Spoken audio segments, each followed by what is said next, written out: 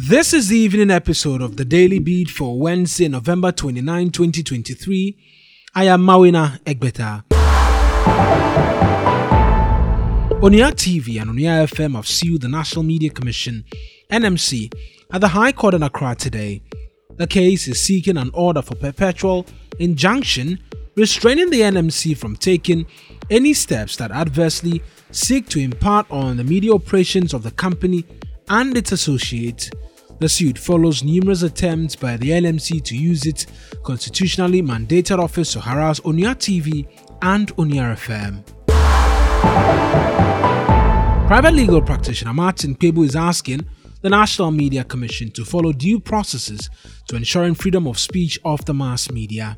It follows the Commission's threats to have both OnuaTV and OnuaFM shut down. Here is Martin Pebu. Has the NMC invited Media General and OnuaTV to appear before an investigative committee, and have they asked for evidence and they interrogated the evidence and found it to be short? Once that has not been done, I don't see the basis for any decision by the NMC saying it to Media General. That is the crux of the matter. The majority in Parliament staged a walkout over what they say is the Speaker's decision to force a head count on members in the process of approving the 2024 budget. Here is a majority leader addressing the media. There are 5 of them who are not here. All that the Speaker is doing is playing for time to enable them to find a way to enter the chamber. What kind of thing is this?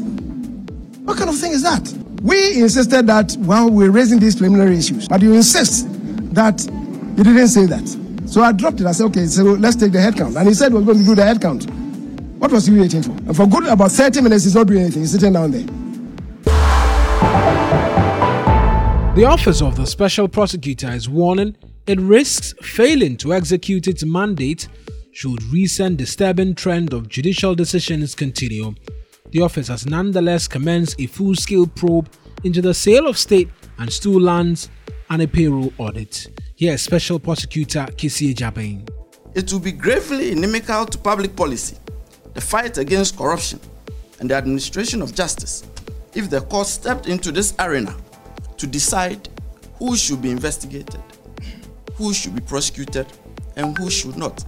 That is not the function of adjudication. The danger of this startling decision is again quite obvious.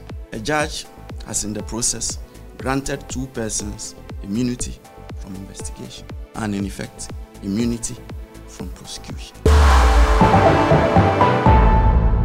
Aggrieved customers of defunct Gold Coast Security say they will not return home until their locked-up funds are released to them.